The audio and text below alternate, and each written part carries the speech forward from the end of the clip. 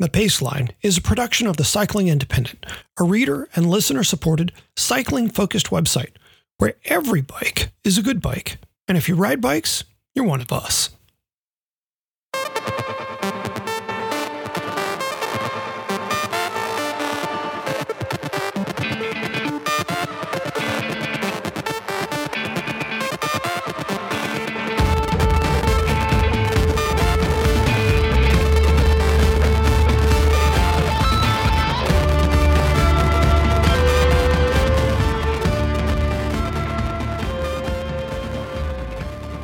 From the Cycling Independent, this is The Paceline, the podcast on two wheels. I'm Patrick Brady, and with me is my co-host, John Lewis. Each week, we take a look at how cycling fits in our lives.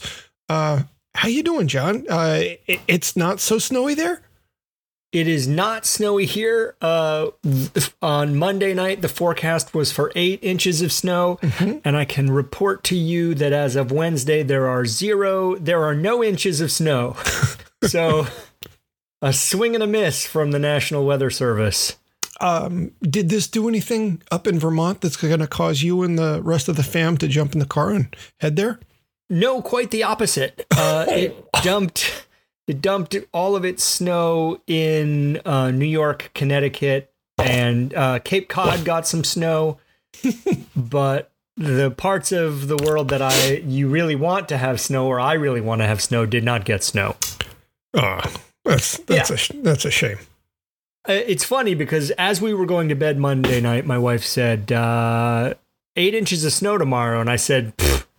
And she was like, oh, you know better than the meteorologist. You're a meteorologist now. And I said, I'm going to predict 2 to 3 inches of snow. And she said, why are you such an arrogant whatever? And I said, well, here's the thing. The weather folk are they're trying to get it right for sure, and they've got advanced modeling, and I understand that they've got the standard American model and the European model, and they, each meteorologist sort of blends their view based on reading both of those things. But what they really don't want is to predict 6 inches and we get 12. Yep. So they're all, Yeah. Right. So they're going to give you what they think is the most snow we're going to get. We very seldom get the most snow that's forecast. So, I mean, it happens. It's a hard business weather prediction. I'm not, I have no issue with their use of the science. So I predicted 2 to 3. And so when yesterday it turned out to be nothing, I said, look, even I was wrong. Well, I like your humility in that moment. Yeah. What do you base it on? I don't know. I just I take whatever they say in an extreme weather situation. I take whatever the meteorologist says and I discount it because they're trying to give you. They are duty bound to give you the worst case scenario. Yeah. Well, I am. I'm not sure if I want to use the word pleased, but I can report that spring is here in Northern California because the ticks are out. Yes, I see a Band-Aid affixed to your neck. Yeah. I got to spend, I don't know, it was 5 or 6 hours at the ER on Monday. There are an awful lot of places around here where it's still just too wet to ride. It's not cool to go on those trails. Yeah. But I went on some trails with friends in Sonoma Coast State Park, some out of the way stuff that was not torn up and was not soft when we got to it. That was really wonderful. But there were an awful lot of trees down. And so there was an awful lot of tree clearing and brush clearing and that sort of thing. And I may have had some branches like rub across my face and neck on occasion and the rest of my body. And Monday morning, I felt something sore on my neck and then kind of touched it a little. And then it flipped around like it was flaky. Oof. And at that point, I said, self, we should look at this in a mirror. And I got to the mirror, 8 or 9 steps later and realized, oh, well, your day has just taken a turn. Yes. And I went straight to the ER. And by the time I was already really weirdly feeling off. And by the time they got me back into a room for treatment, whereupon I waited for another hour, I was feeling sick, off, not flu-like yet, but just my body was not the way it had been, the previous day. And I have a history of actually showing illnesses crazy early. It's one of the reasons encephalitis didn't kill me. They caught it really early. So I then proceeded to meet with the doctor and argue with him about things like the incidence rate of Lyme disease. He liked saying Lyme's disease, which I found disconcerting. You kind of want precision in your medical professionals, I think. Call me crazy. Well, with Valentine's Day on the horizon, maybe he just conflated those two, but go on. I eventually got some antibiotics, and I am pleased to say that today all I am suffering is a slightly sore spot on my neck. Huh. Yeah. Well, yeah, I think all of that segues nicely into my poll for today, which I will enjoin, which I will get in harness now. Cool. Today I want to talk about mud season etiquette. Oh. And there are two reasons. I don't even know what that is. Mud season etiquette? Well, maybe I do. I'll let you continue, and then I'll find out if I know what you're talking about. This feels like every conversation between us where you wait to find out if you know what I'm talking about. The first reason I wanted to bring it up today is that we seem to be getting warmer, wetter winters here in New England, or at the very least, we're getting less snow and more rain. All of my claims to meteorological acumen aside. There were a few weeks where we had a very minor snowpack here in Metro Boston, but now it's gone. And if this trend holds, and actual meteorologists think it will, we'll be into snowless winters soon. Sooner rather than later, really. And that means we need to tune up our thinking about when it's okay to use trails and when it's not. Oh, yeah. The second reason is that I was out this last weekend, and while the trails were mainly dry, there were some muddy spots. And it got me thinking about how much mud is too much. What might be a good and constructive way to think about this?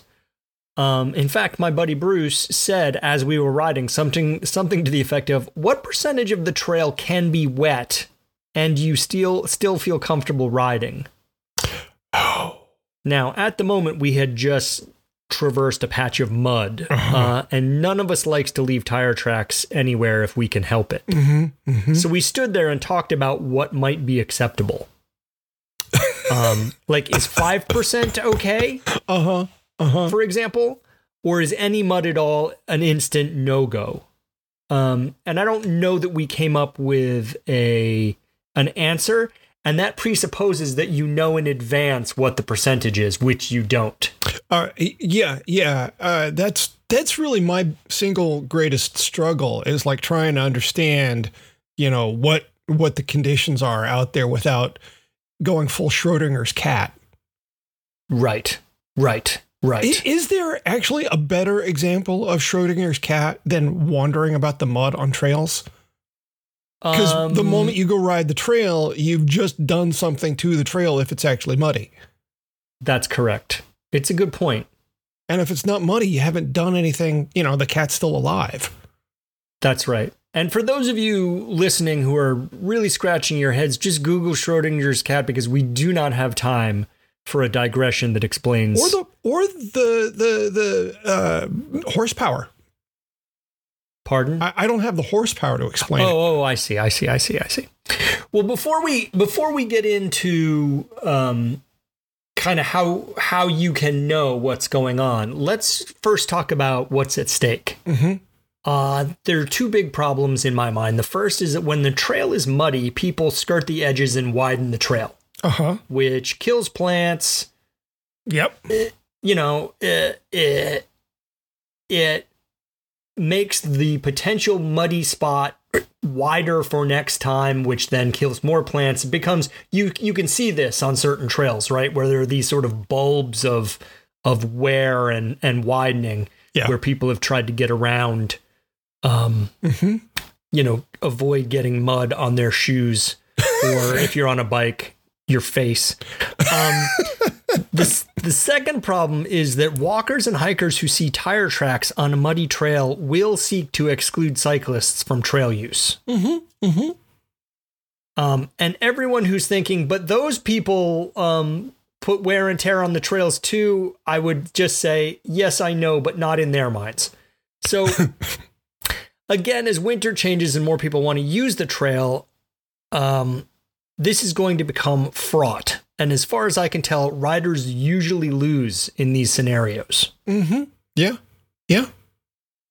What I can tell you from some personal experiences at the tail end of the summer, when we had just a lot of rain, was that our local mountain bike association, NEMBA, worked with some of the trail apps to mark excessively wet trails as closed. Wow. So if you went into All Trails or Trail Forks, you would see little red X's on certain trails. Wow. We discovered that after driving a long way to get to a really killer trail system and seeing a sign that said it was closed. And of course we were like, well, it's closed, we're not going to ride there. Then we looked on I don't know which app to say, well, where else could we go nearby? And we saw, oh, this one is all marked with red X's. And we looked at another one and there were some red X's there. And we found one that was unmarked. So we went there and discovered, yep, that's a dry situation. Wow. Not everyone will check online first, but I think this paradigm seems pretty encouraging if we can get people thinking this way. I'm astounded and pleasantly so. Yes. I think it's a good use of the technology that exists. I was talking with friend of the show, former co-host Patria Vandermark the other day, and she was telling me that a lot of trail systems themselves now have Facebook groups where you can get current trail conditions, and those will warn you away if riding isn't kosher at the moment. So Facebook, search your trails on Facebook and see if there's something there that could be instructive.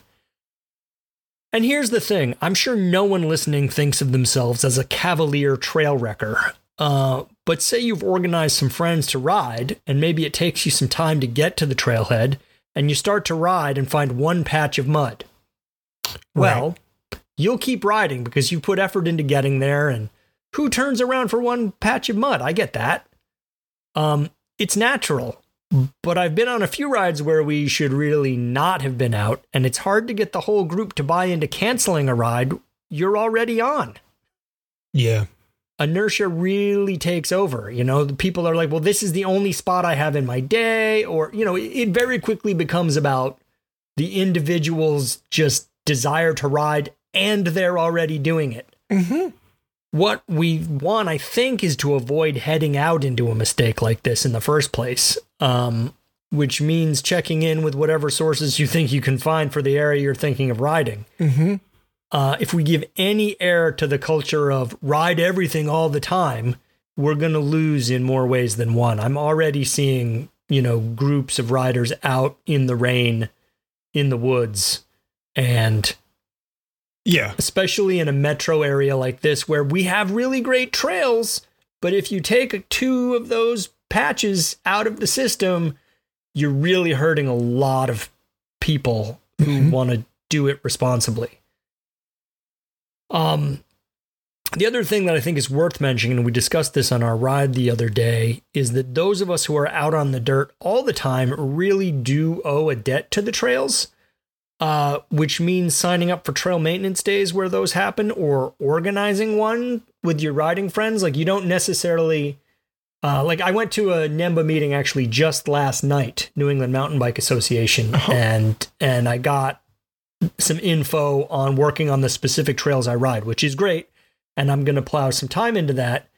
But even if you just go with your friends to the place where you normally ride and you just do some basic things, which might mean tamping down tire tracks or cleaning litter. Our friend Steve Knievel carries a litter bag with him every time he goes anywhere. Wow. And cleans. I've been out even just walking with him and he's picking up litter.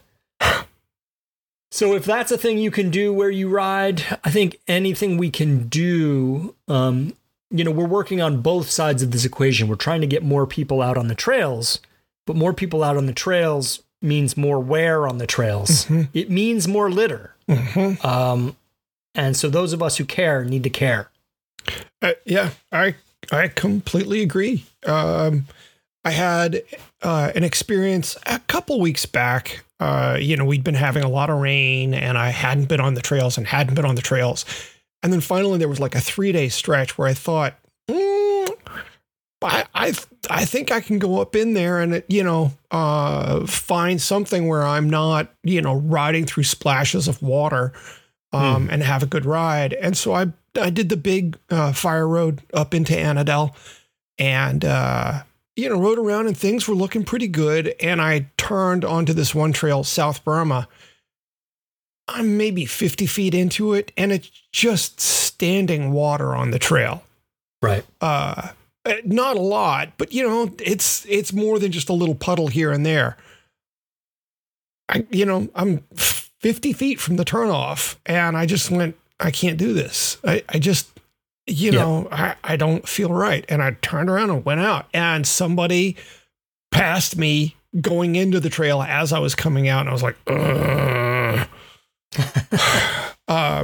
Yeah. And, regarding your point on, local groups,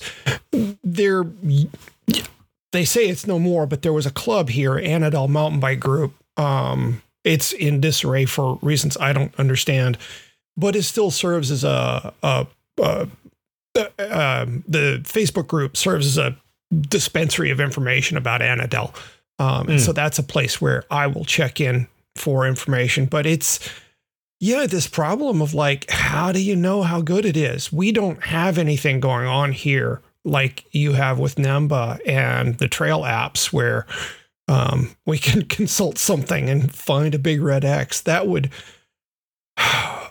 give me such peace of mind. Yeah. One of the things that was confounding to me the other day, so we went out, there had been 10 minutes of rain the day before, and none for a while before that. But we've had some ice melt and some other things.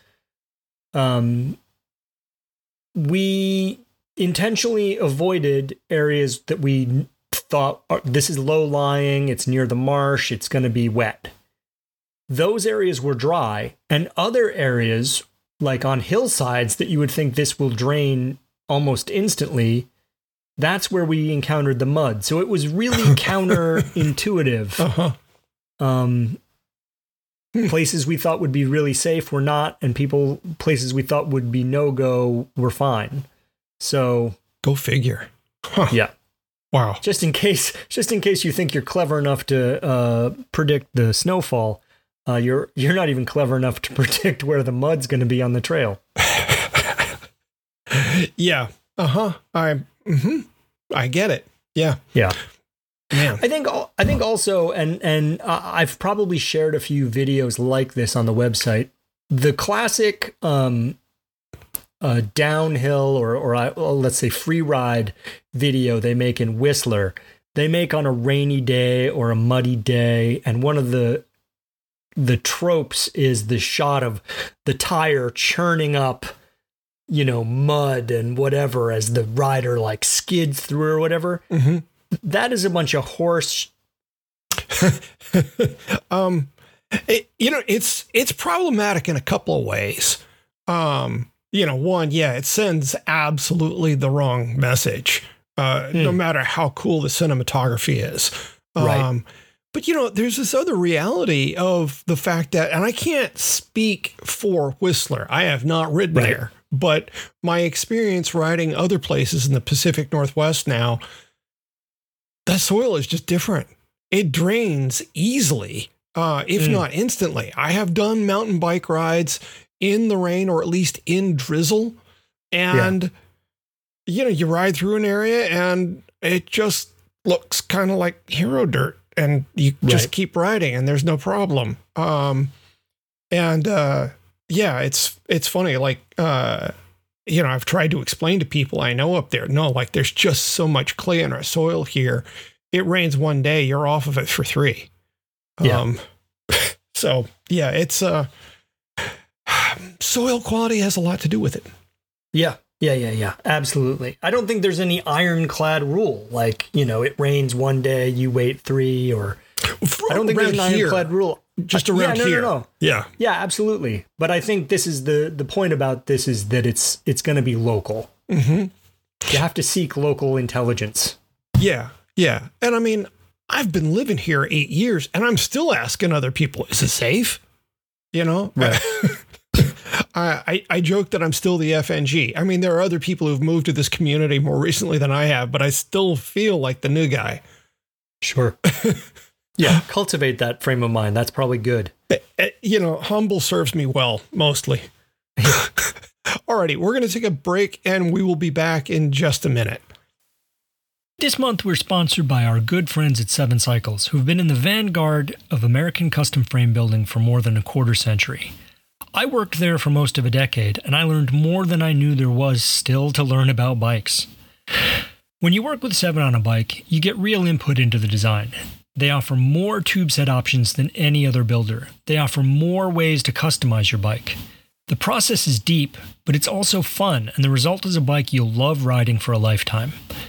We've secured a few places in their busy build queue for Paceline listeners, which means now you can get a fully custom dream bike from 7 in just 3 weeks from the time you submit your measurements. This is the fastest route to the very best bike you're going to find. Just head to 7cycles.com/TCI to find out more. Okay, we're back with the Paceline, the podcast on 2 wheels. What's your pull this week? Well, based on reader interest, I'm taking on toe overlap this week, given that it's been rather popular on the site. So toe overlap probably doesn't need any explanation, but just to explain it anyway, it's the phenomenon where a rider's toe touches the back of their front wheel or fender. It's a phenomenon that can really surprise you, but it's also true that it's no big deal. And right now, all of our listeners who live in the Pacific Northwest are nodding and maybe laughing. Sure. So that said, we're going to talk a little bit about front center, partly because it helps to explain it, but it's also the single weirdest dimension of a bicycle frame. It's weird because unlike top tube length and chainstay length, it doesn't relate to the length of a particular tube. It's the distance between the center of the bottom bracket and the center of the front dropout, the axle, measured in a straight line. And toe overlap happens due to an interplay of front center, crank arm length, cleat position, chute size, tire size, and the presence or not of fenders. Which is to say, there's no easy way to predict when a rider might encounter it, except that as shoe size and tire size increase, or as top tube length decreases, the more inevitable it becomes. When you're traveling any faster than a walking speed, you're unlikely to turn your front wheel enough for the tire to rub your shoe. So there aren't many circumstances where it's really a problem. And the solution, fortunately, is relatively easy. At low speeds, if you are going to make a sharp turn, just make sure to keep that outside pedal down. I encounter toe overlap on occasion when I've been stopped on the bike and need to make a sharp turn to get rolling again. I will also get it on rare occasions when racing cyclocross, not that I've done that lately, or riding single track on a gravel bike, in which I'm both pedaling and making a sharp turn. more diminutive riders tend to have toe overlap issues due to the short top tubes of their bikes. And making a smaller bike, the distance between the front wheel and the bottom bracket, again, front center, decreases. And bike designers have ways to work around this, but that's not really today's topic. And I got to say, toe overlap is not just a phenomenon of small bikes, though. It's more of an issue than it was 25 years ago because cleat position has changed, or at least the thinking on cleat position has changed with fitters. Years ago, the fitter, in being trained as a fitter, I was taught that you want the cleat directly below the ball of the foot. And the thinking has changed that you actually want the cleat a little bit behind the ball of the foot, just because it's a more natural position for the foot to find on a pedal. And, as a result, that means the foot is further forward. And, on bikes that I never had toe overlap on years ago, these days I would have it. It is interesting because if your toe will clear that tire by 2 millimeters, you would never know it was close because there's no feedback to that. It's not like you feel the wind on your toe, you know what I mean, as the tire goes past. So you could very literally be just about there and have no clue that it was tight. Yeah, it's really crazy. And in moving the cleat toward the midfoot, that caused me to become aware of the fit of the front of shoes in a way that I wasn't some years ago. In the past, I was just always concerned about having a big enough toe box. And if for some reason the toe is really long on a shoe, that has an influence on whether I end up with toe overlap. I've got some shoes that it doesn't happen on. Yep. It's important to understand that toe overlap can't happen on road and gravel bikes once you're moving fast enough to need to lean the bike to turn, once you're counter steering. Once you're leaning the bike over to turn and counter steering, you won't be turning the bar enough to make contact between shoe and tire. And because toe overlap can't happen at speed, that means it only happens at low speeds. And so, part of the little comfort that, comes with this is knowing that it's never going to happen and result in a high-speed crash. But I do get questions about it from friends from time to time, how to solve for it, like a quadratic equation. And there are really only a couple of variables that can be adjusted. Like I mentioned, different shoes will have an effect depending on how big that toe box is and how long the toe is. But, the easiest one, if you've got fenders on your bike, take them off. Or move to a shorter fender on the front. This would probably be the occasion when I say I'm not going to comment on what that does to your feet on wet days.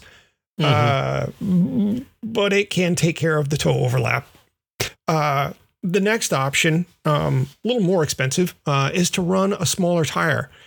On one of my road bikes, I have no toe overlap with 28 millimeter tires, but I do with 32 millimeter tires. Well, there's those 2 millimeters I was talking about. Yeah.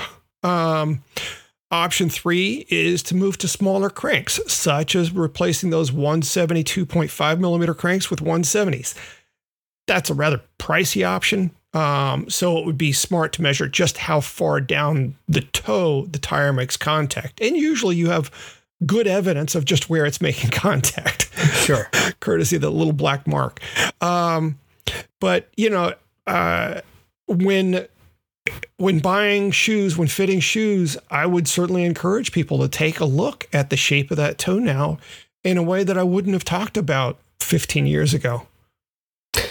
Yeah, I find this interesting. So I've got this history of selling custom bikes, and we have people come to us and say, well, I mean, one of the questions we ask is, can you tolerate toe overlap when we're designing the frame? So is toe overlap okay? Yes or no? And I think there's some people who are like traumatized by it. Yeah. Either it caused them to fall down. And I say fall down and not crash because, as you said, it's only at low speed this is going to happen. So maybe they've fallen down, or, I mean, I've had it happen where I'm turning, usually in a parking lot, when I'm turned around, you know, I'm trying to just do a tight turn to get back somewhere. And it's quite jarring. But the real solution is just to drop your pedal out of the way on tight turns like that.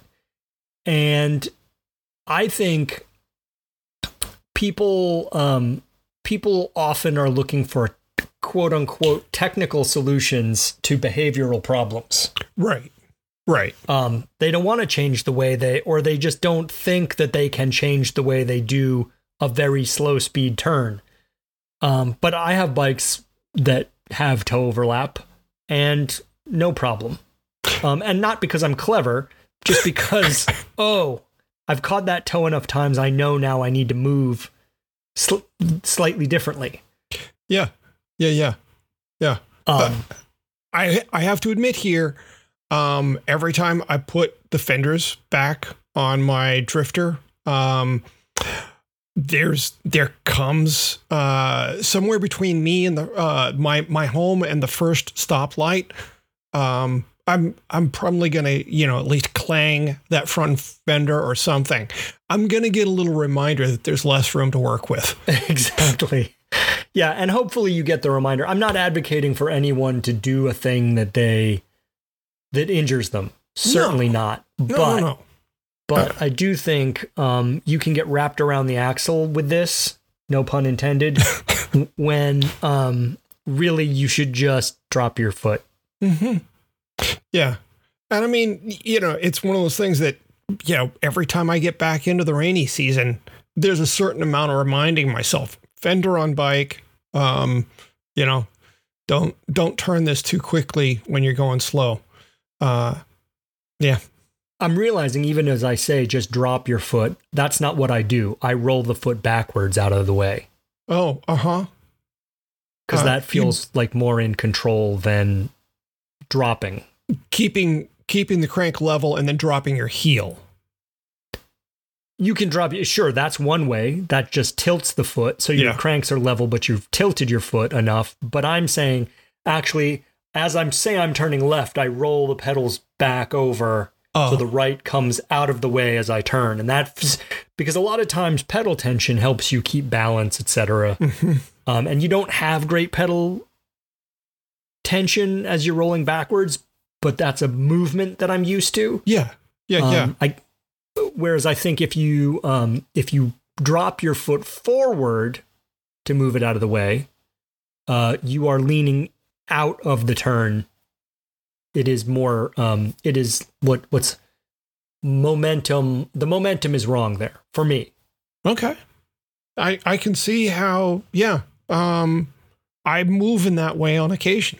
That is something I do. Yeah. Good point. Huh. Alrighty. Well, let's move on to Paceline picks.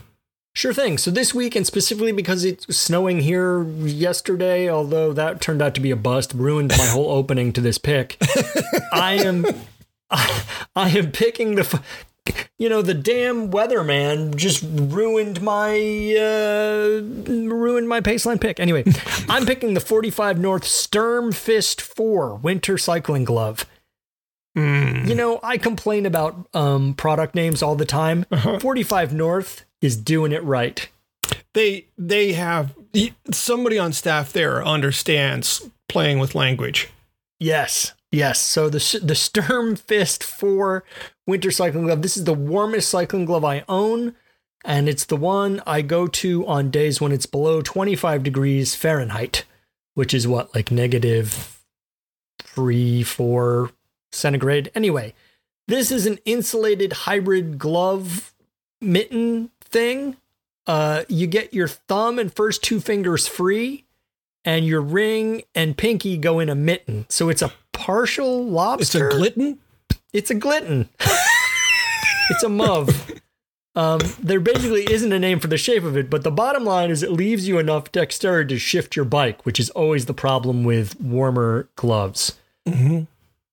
The insulation is Primaloft Gold 8 ounce. They come also with a merino blend liner that comes out. I actually wear the liners on their own quite often to run in. But you can also vary the warmth of the setup by riding without the liners. Sometimes I'll start with the liners. My hands will warm up. I pull the liners off, jam them in a pocket, and I'm good to go. Oh. I have worn these downhill skiing also, for whatever that's worth.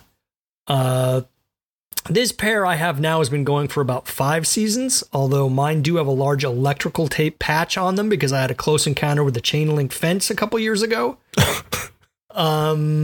That's not a comment on the glove, but it is pretty funny. Sizing runs extra small to double XL, and the current version comes in 3 colors. One of which is black, which is what I have. Surprise. At $130, these ain't cheap, but technical solutions to extreme weather challenges seldom are. I think of these as, when you're riding and it's hard winter, I want to have a lights out solution. And these are that sort of current lights out solution to hand warmth in cold. I know a lot of people that would wear these, at 35. I'm probably that guy. Right. I want to comment for a second on the fact that they offer, 6 sizes, extra small to 2XL. If you make 4 sizes of a glove, neither your small or your medium will fit my hand. So I look, when I'm looking at gloves, I look specifically at models that come in at least 5 sizes. Because I know if they make 5 sizes, one of them is going to fit me right. And if they're 4, it's going to be off to some degree. It's just guaranteed. So a company that makes 6 sizes, yes, give them your money now. Yeah, it's a good one. It's a good one. I know a bunch of people who wear them. I mean, 45 North is kind of the go-to brand for cold weather stuff. Yeah. Yeah. Does Patria, with her fat biking, does she have like an entire 45 North wardrobe at this point? Yes. I believe that to be true. I don't know another person on this planet who likes riding in the snow to the degree that she does. I don't either, but she is. I was reading about higher level mathematics last night, which is neither here nor there, but there was a group of Russian mathematicians who were part of this religious sect called the Namesayers. And they believed that by repeating the name of God, they could draw closer and know God's will. But they equally believed, they were high-level mathematicians also, and they believed they could call abstract mathematical concepts into existence simply by naming them. And they did. Patria... He said, attempting to land this ridiculous airplane he's flying. Patria is creating a sect of fat bike riders. She is based on what I'm seeing on social media. Yeah, she is building her own commune. Yes, she's calling it into existence with a smile and a laugh, which is her way. Right. It's very impressive. Yeah, I mean, if this whole bike thing doesn't work out, she could go into diplomacy and like solve problems around the world. I believe that to be true also. Yeah. Cool.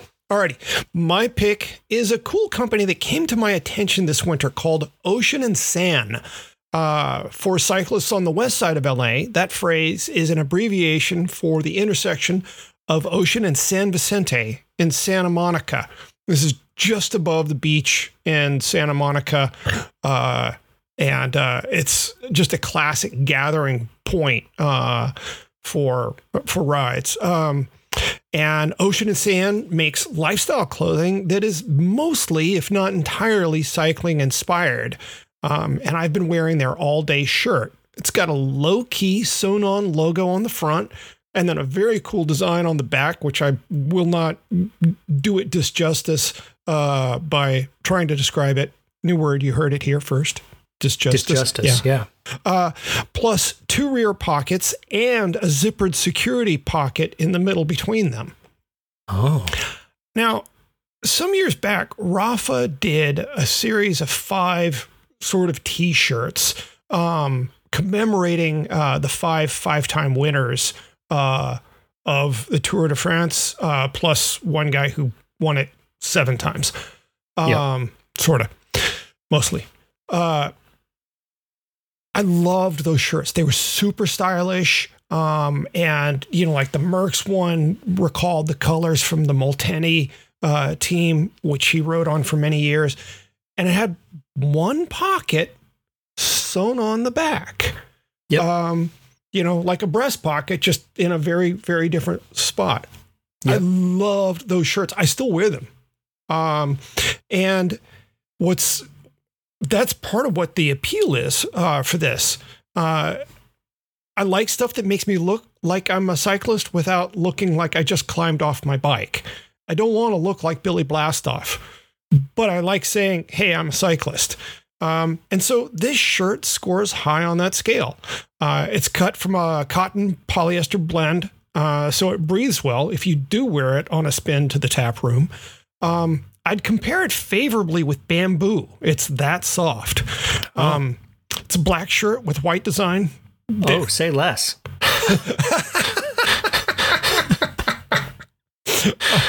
And that is the one and only color this one comes in. Wow. It does come in 5 sizes. I wear the medium, and right now I'm about 165 pounds. I'm also wearing their Pathfinder socks. This is a thin sock that would be very well suited to cycling shoes. The all-day shirt goes for $73, and the socks go for $22.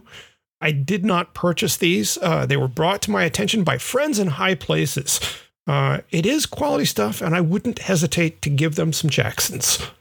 Nice. Yeah. This reminds me, my good friend Bob Scales, formerly of the Chris King Precision Components Company, who also runs his own clothing business. He tailors his own shirts. So Product of Bob Scales is the name of his company. He makes really beautiful shirts out of really nice fabrics, but he made one with that little sewn-on pocket on the back. So it is built for, you know, ride to the meeting, do the meeting, ride home from the meeting, look like a cyclist, but also, I mean, Bob is one of the more stylish people I know, but I only mention that because it does have that exact same vibe of love that stuff. Yeah. Love that stuff. Very cool. Alrighty. Well, that's a wrap on another episode of the Paceline. We would love to hear your thoughts on anything we talked about today in the comments on the Cycling Independent. And while you're there, consider subscribing. We have $3, $5, and $10 options, as well as a tip jar for those who are not really into commitment. And we now have all of our PayPal issues sorted out. So things work correctly. That's right. Podcasting ain't free, folks. Yeah. Tip your servers. They happen to be us. That's right. Also, we pay other servers. We do. Yeah. We do. And yeah, while there are a few fees like that we have to cover, most of what we're bringing in goes to our contributors like Steve-O and Johnny Raz and others.